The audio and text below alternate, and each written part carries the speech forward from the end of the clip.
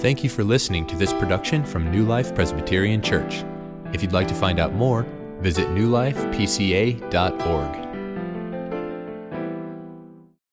Open your Bibles, please, to 1 Peter chapter 3. 1 Peter 3 is a passage here that actually in God's providence addresses primarily women. 1 Peter 3.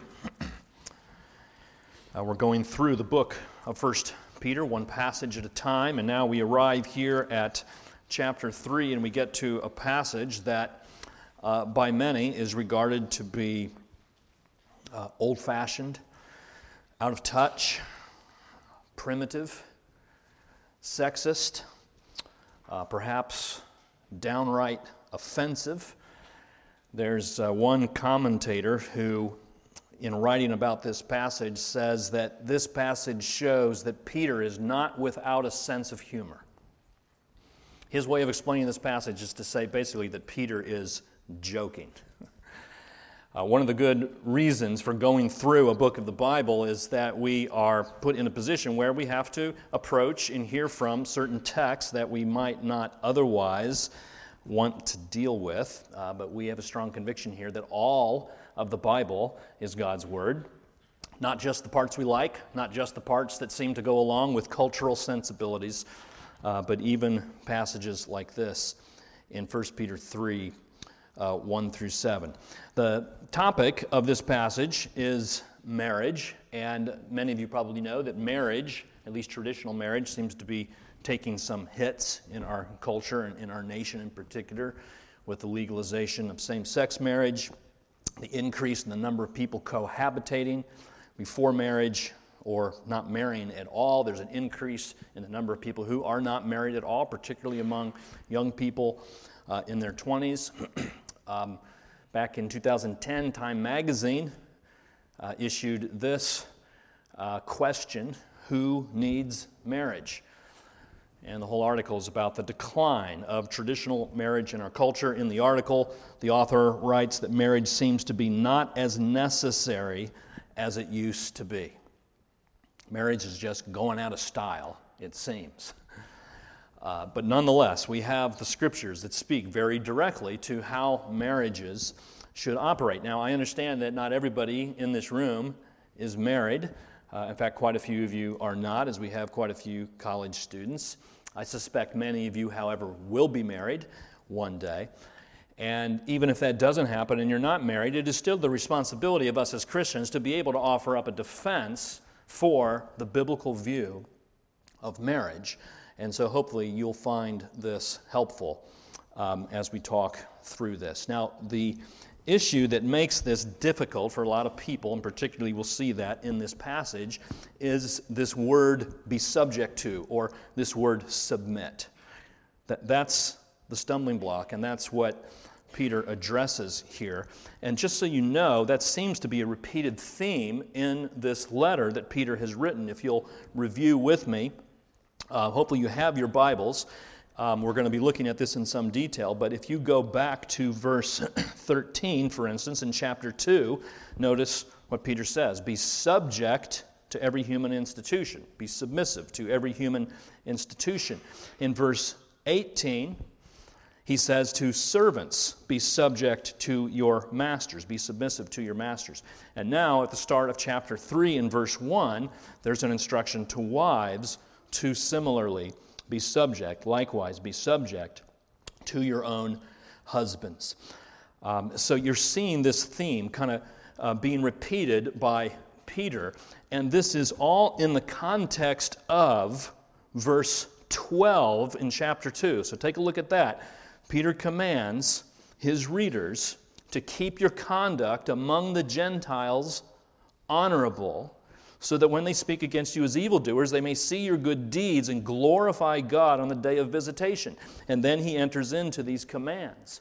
And so it seems like what Peter is doing here is not trying to hold women down. He's not seeking to be sexist or oppressive. What he seems to be saying here is that in a world that doesn't understand the gospel and is hostile to the gospel and is contrary to the gospel, that one of the ways we can win the world, one of the ways we can make an impression on them is by adopting an attitude of submission in various walks of our lives, and that includes even marriage. So we have here in 1 Peter 3, God's design for marriage.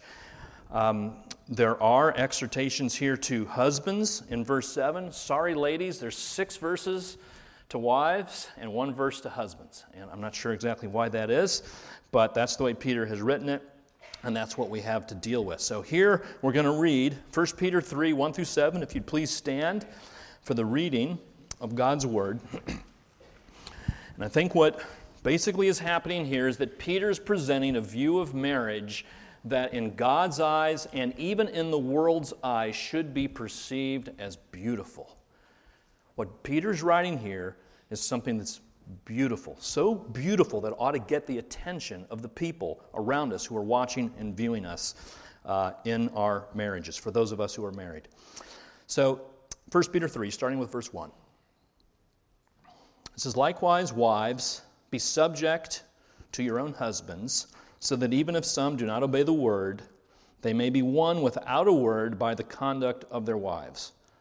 When they see your respectful and pure conduct, do not let your adorning be external, the braiding of hair, the wearing of gold, or the putting on of clothing, but let your adorning be the hidden person of the heart, with the imperishable beauty of a gentle and quiet spirit, which is in God's sight very precious.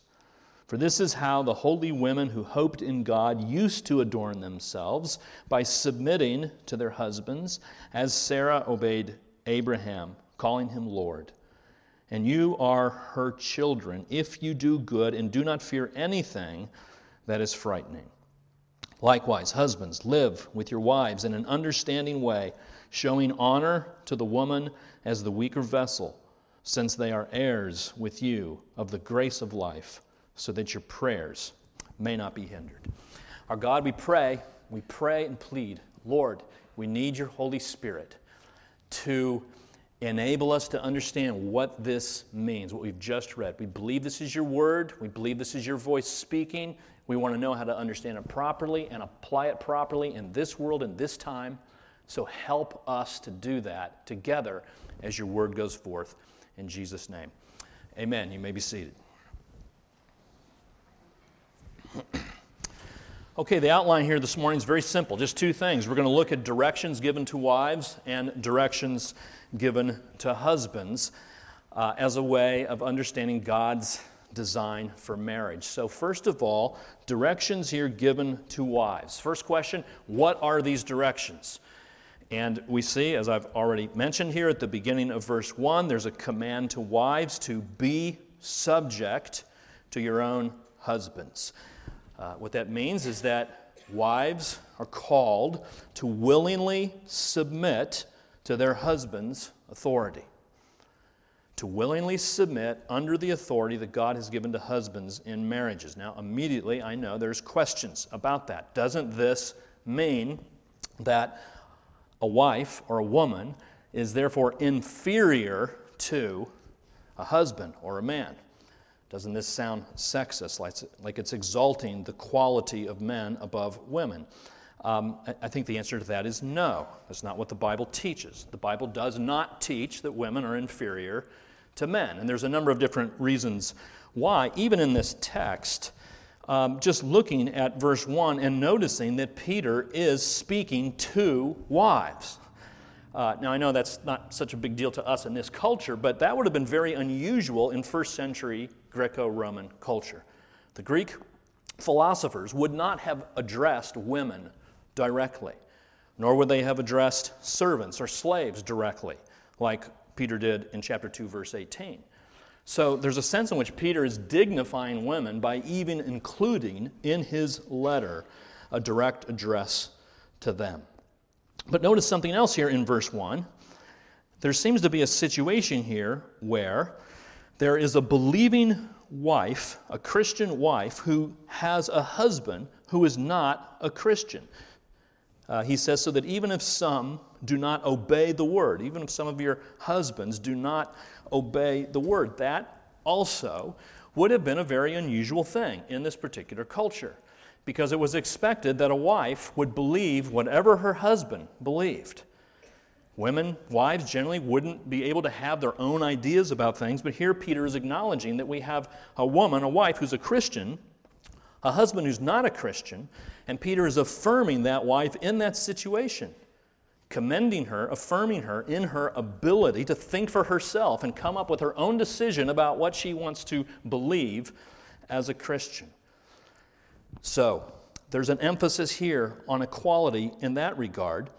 And we see at the end of verse 7, notice this wonderful expression of equality, where Peter says, since they, women, wives, are heirs with you, husbands, of the grace of life, that wives are just as much recipients of grace through the gospel as a husband would be.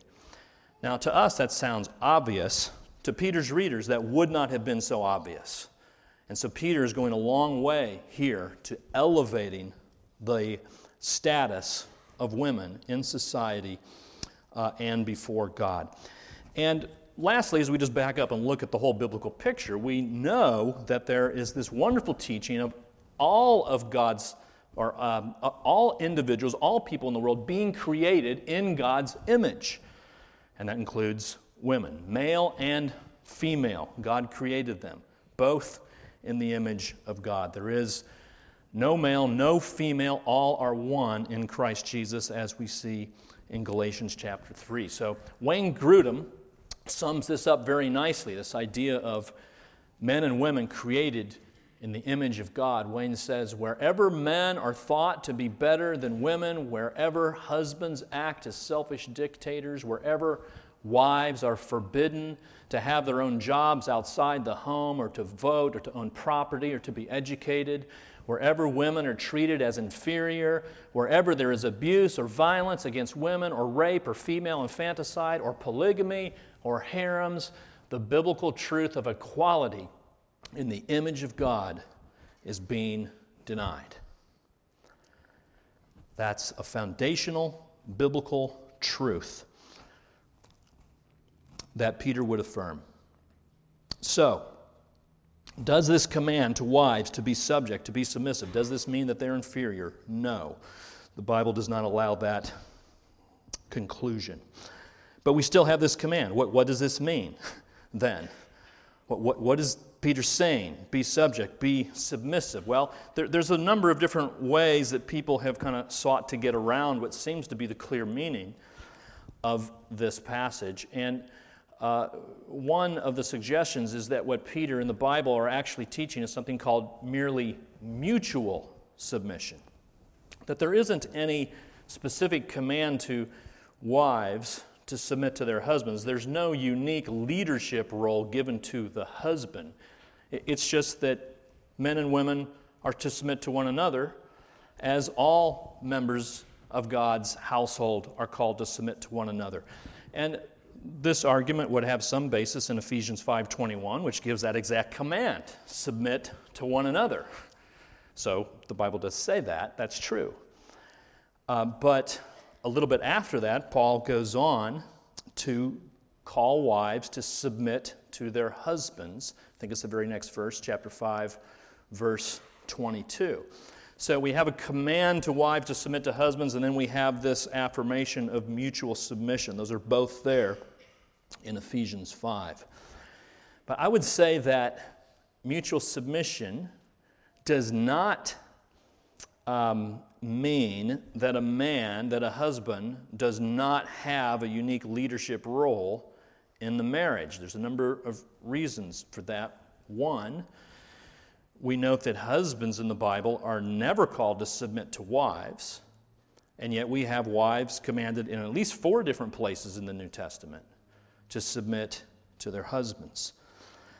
And probably most profoundly and most importantly, if you look at that Ephesians 5 passage, when Paul commands wives to submit to husbands, he goes on to give the example or the pattern by which wives are to do that. And what he says is that wives are to submit to husbands in the same way that the church submits to Christ.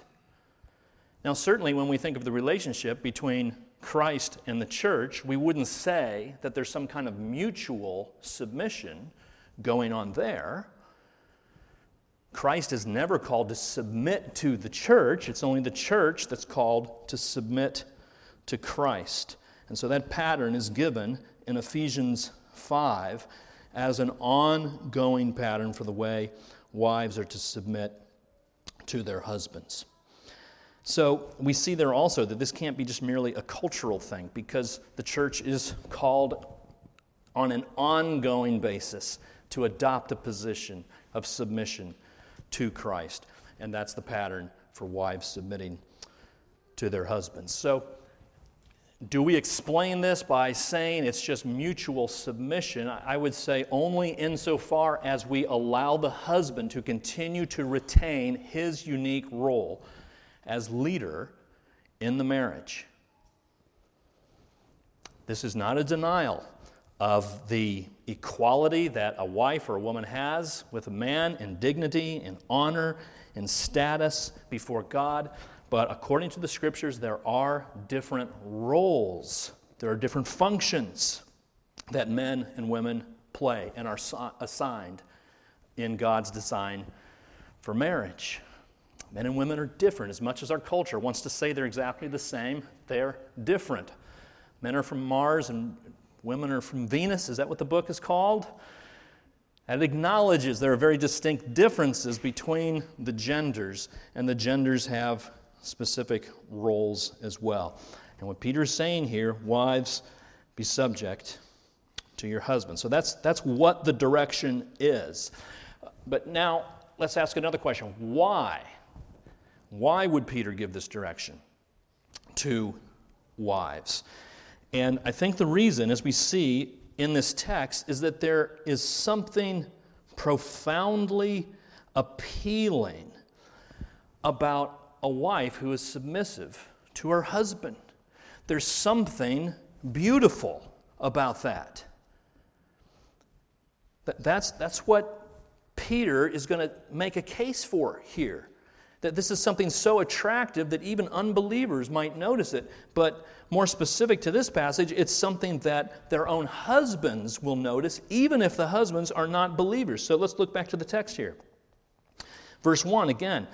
If these husbands who do not obey the word, it says. That's a little stronger term than just saying they're unbelievers. It's stronger than just saying they're not Christians. It's saying these are husbands who are proactively set against the word of God. They are in active disobedience. So that's the kind of husband that the particular wife is married to. And what Peter says here is that it's possible for those husbands to be won. See that in verse 2? When they see your respectful conduct, they would be won. They'd be won to Christ. They'd be won to God through faith in Jesus. When they see your conduct. Look down to verse 4. What does this conduct look like?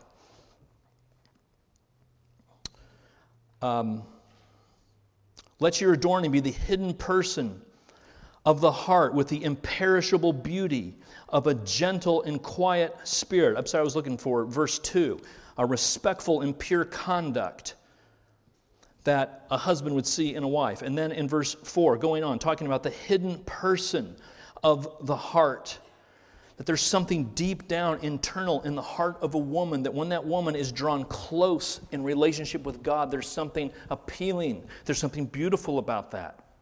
Martin Lloyd-Jones is a British preacher from the 20th century. I quote him from time to time.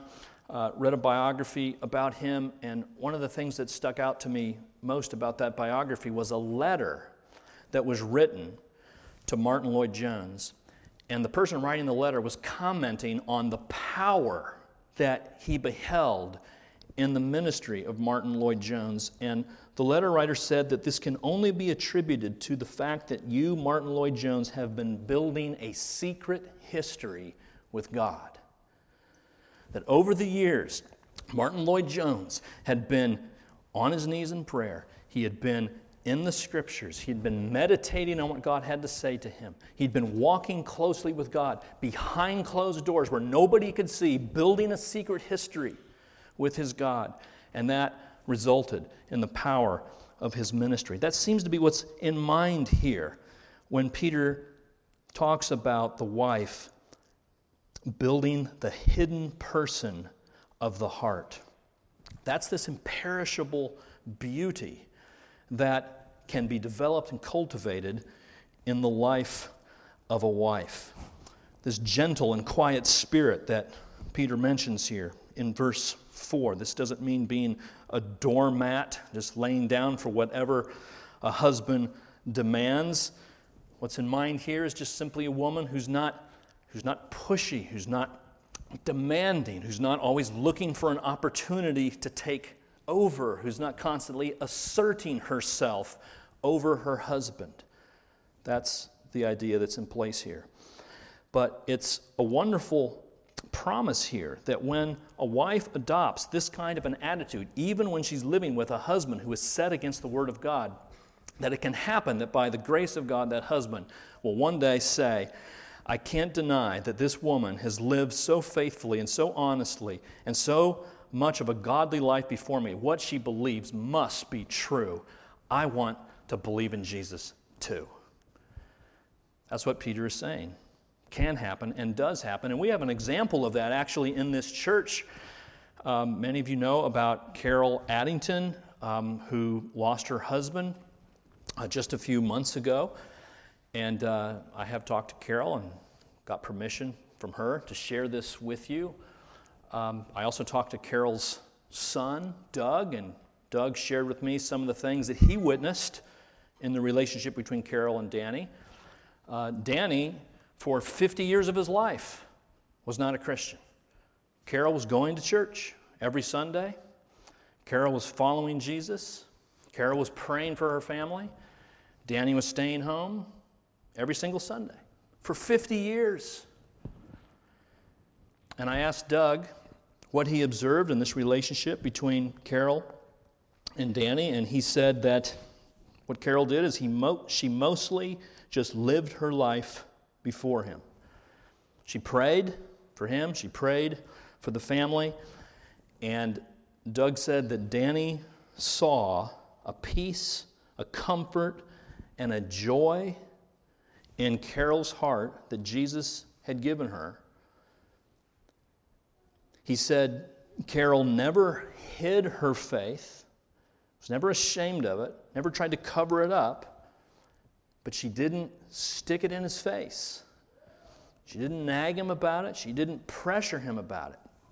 She lived a godly life. The hidden person of her heart was shown before her husband. And it took 50 years, but about a year before he died, Danny came to faith in Jesus. And it was a great privilege to baptize him here in this church. That's what Peter's talking about here. That's what can happen. It doesn't happen in all cases, but it can happen and does happen. And that's why these directions are being given to wives, to act in this way. There's something appealing, there's something attractive about it. Now, one other thing we should consider is how. How are these directions to be obeyed? Exactly how is this implemented? A wife being subject to her husband. What does that look like? And Peter gives us some examples by looking to the past. Look at verse 5. He refers to the holy women of the past who hoped in God, and that was how they adorned themselves in this gentle and quiet spirit and hidden person of the heart, this imperishable beauty. And Peter points to an example, Sarah, who obeyed Abraham, calling him Lord. So this is from the passage that we just heard from Genesis chapter 18. Sarah, a godly woman. And those who adopt a lifestyle, an attitude toward their husbands that are like her are her children. if you're not afraid, Peter says, if you're not afraid of what people are going to think or what your husband's going to do, but you just simply adopt this attitude of submission. This is the way Sarah did it, and this is an example of what it is to be subject. And just so you know, I don't require Mary to call me Lord or Master at home, and I don't think that that's necessary to fulfill this passage. I'll talk about that a little more in just a second. But in verse 3, we have more examples here of how a wife can fulfill this command to be subject to her husbands. What Peter says is, don't let your adorning be external, just on the outside, the braiding of hair, wearing of gold, or the putting on of clothing. Don't become a woman who is known simply for the way she looks and the way she dresses, but seek to be known as a woman who is humble and godly. Seek to be known as a woman who has internal spiritual qualities that are impressive, that should be more important than the emphasis on outward external beauty. That's what Peter is saying. Now, something that's very important to understand, again, as we consider the cultural context here.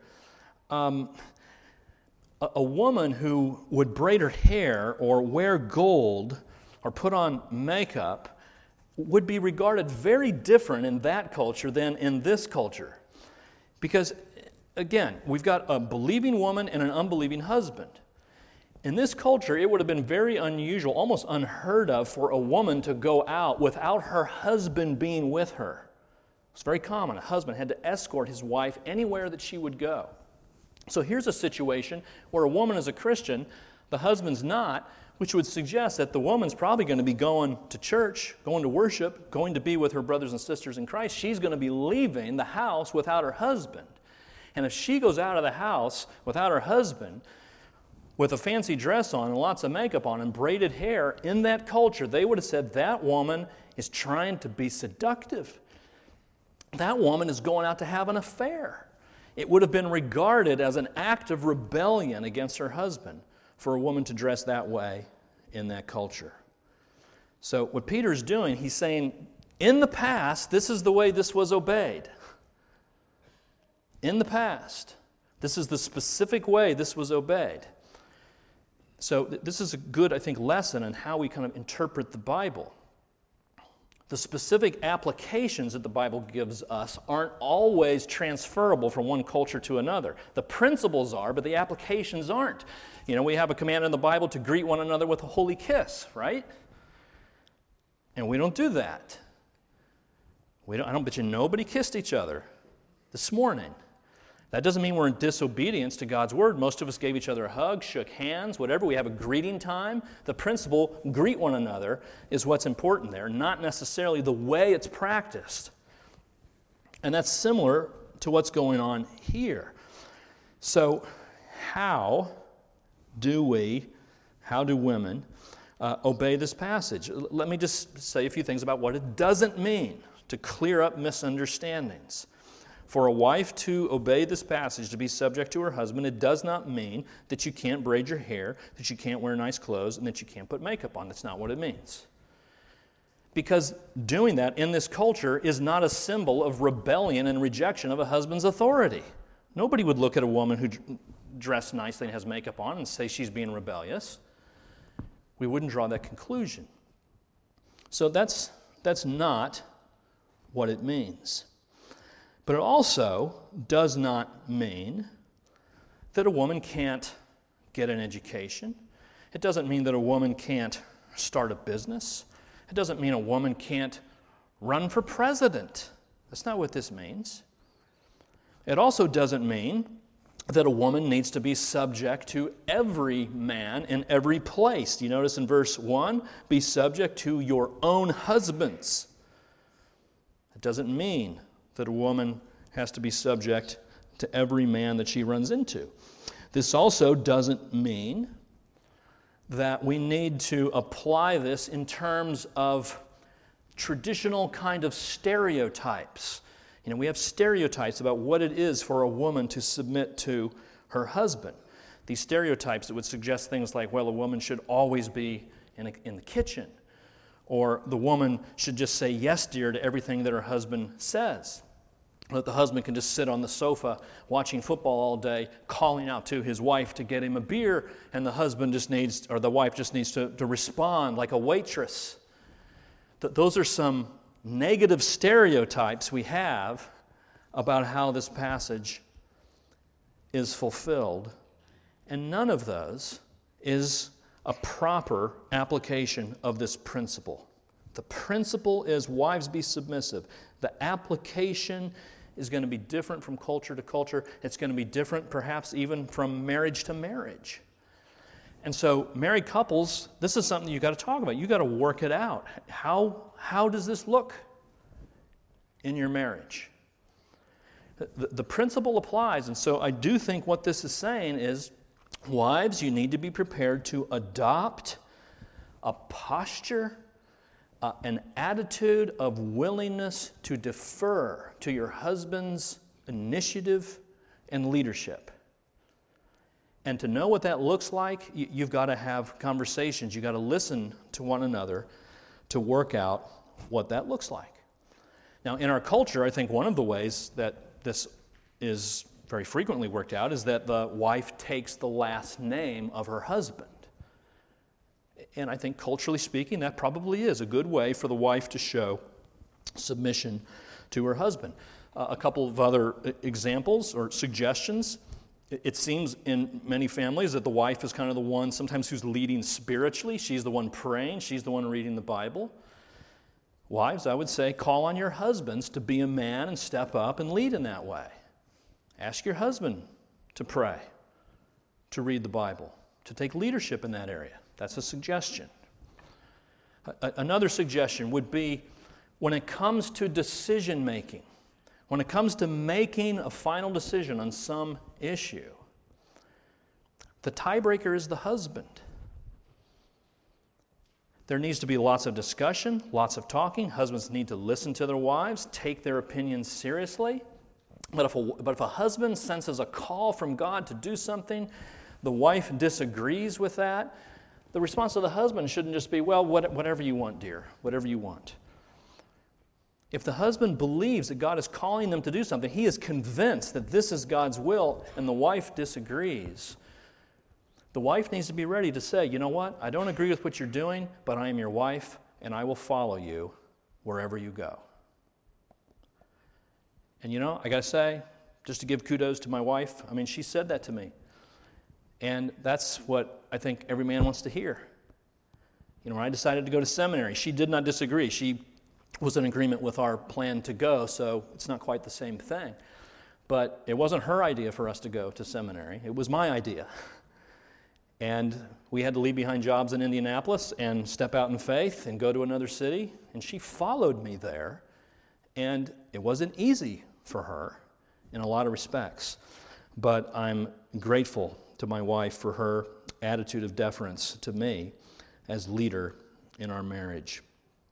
So that's just an example of what this might look like. I think in most cases, you probably won't even get to that place with good conversation where you're listening to one another. You don't have to get to the tiebreaker place. I think you'll come to an agreement. But occasionally, the husband might have to say, this is what we're doing. So those are directions to wives. And okay, we got one verse now for the husband. So let's consider what Peter says to the husbands. Directions to husbands. So husbands, let me make this clear. You know what? One way that you can make it easier for a wife to submit to you will depend very much on how you lead in your marriage. So many husbands make this very difficult because they tend to be passive. They won't lead at all. They won't step out. They're afraid to make a decision. Or they're the opposite. They're aggressive. They're domineering. They act like a tyrant. They're pushy. They're condescending. And this teaching to wives is no excuse for a husband to act that way. And husbands, if that's the way you're acting, you're making it really hard for your wife to submit. If nobody's making a decision, someone's got to step into that vacuum and lead. If you're not making that decision, your wife probably will, and it's hard to blame her for that. So husbands, you can help your wives in this way by being a leader. It occurred to me when I was talking with Stephanie Buller. Actually, she was here a couple years ago leading a dance class. Maybe you remember that. And Mary and I took that, and some others were there. And Stephanie came up with this profound observation about marriage. She said marriage is really a lot like a dance. It's the way dance partners work is a great illustration of the way a good marriage works. The husband leads when a couple dances, and the wife has to be willing to follow the lead of the husband. If she doesn't follow, if they're both trying to lead, they're going to be stepping on each other's toes. The wife needs to submit to the leadership of the husband, but the goal of the husband, this is what Stephanie said, the goal of the husband is to make the wife look good in dancing. That's the goal of a husband as a dancer. She looks good, doesn't she? I think she does in that picture. The husband, the man there, is leading and making her look good. And so we have directions here in verse 7 about how that should take place. Directions to husbands, okay? Verse 7, it says, "Likewise, husbands, live with your wives in an understanding way." That word for understanding is to gain knowledge, to know your wife. Husbands, do you know your wife's goals, desires, fears, strengths, weaknesses, longings? Do you know that? How is it that you know something? You know something by studying it. Husbands, study your wives. Pay attention to them. Talk to them. Listen to them. Put down your iPhone and listen to them. And get to know them. That's what Peter is saying here. That's what it is to live in an understanding way. Peter goes on. He says to honor the woman, showing honor to the woman as the weaker vessel. Okay, here's another potentially difficult statement here by Peter. I don't think Peter means that a woman is weaker in intelligence or weaker in godliness or weaker in talent or dignity. But there is a sense, isn't there, in which women tend to be weaker than men, and that is in terms of physical strength. I mean, isn't that true? I mean, just yesterday, Mary came to me with a little jar and said, "I can't open this. Will you open it for me?" And I opened it. And I'm not very strong. I have flabby arms, and I was able to open it. When it comes to energy levels, I mean, this is something else, I think, with my wife and me. I mean, Mary needs some extra sleep. I'm sorry, Mary, for talking about you so much. I need to seek permission for this, I suppose, probably violating exactly what I'm preaching here.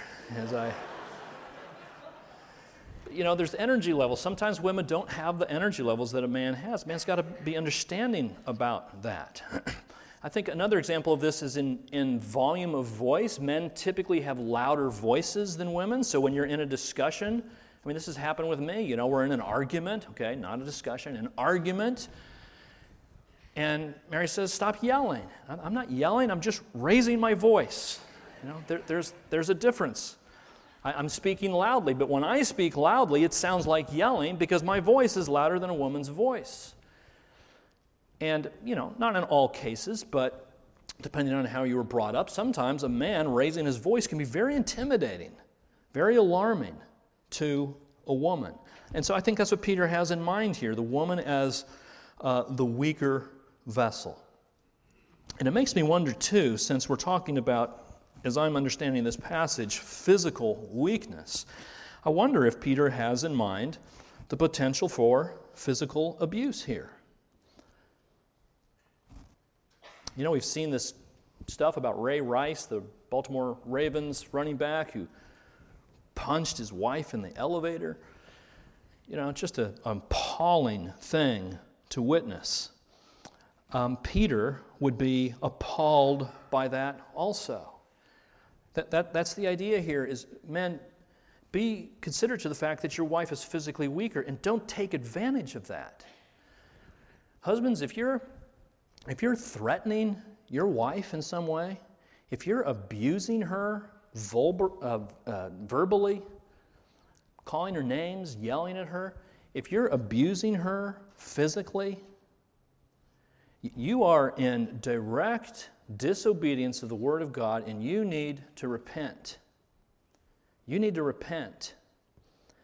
I like what Kathy Keller said. If a woman is being abused by her husband, she should forgive him from the heart and call the police.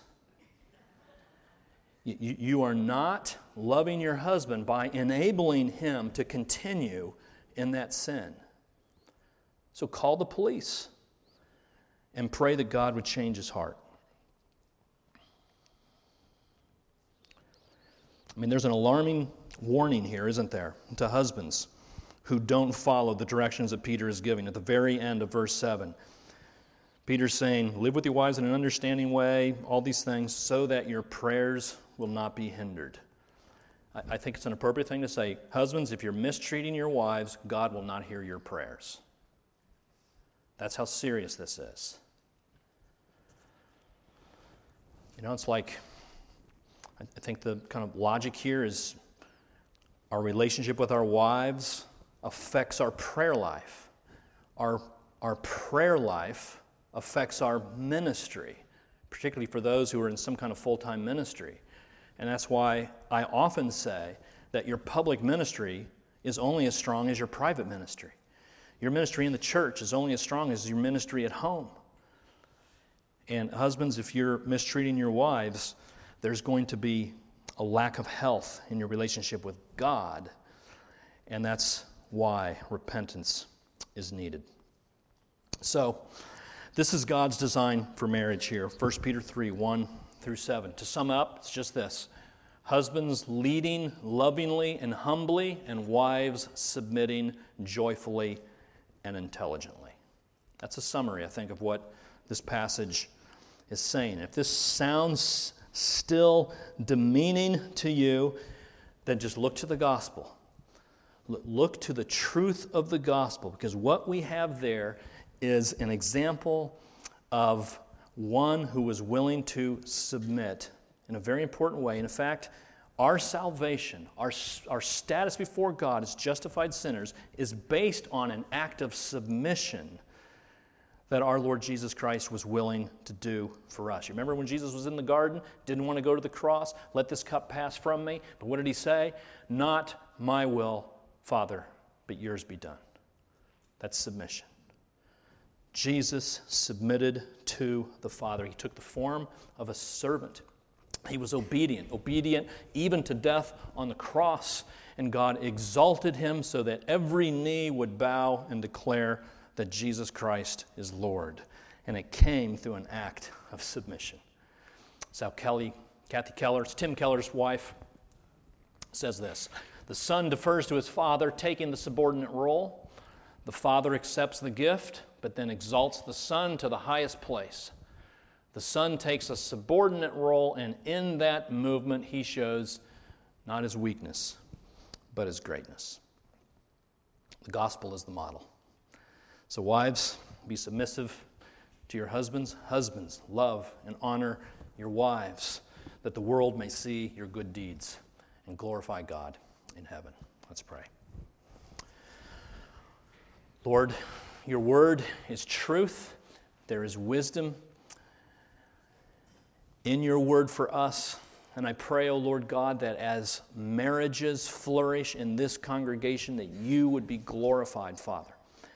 Lord, I ask that if there are any situations, marital situations where there's tension, where there's abuse, verbal or physically, Father, we pray for repentance in those situations, reconciliation and health. Thank you, Lord, for speaking to us clearly, and we sing now in response in joyful praise. In Jesus' name.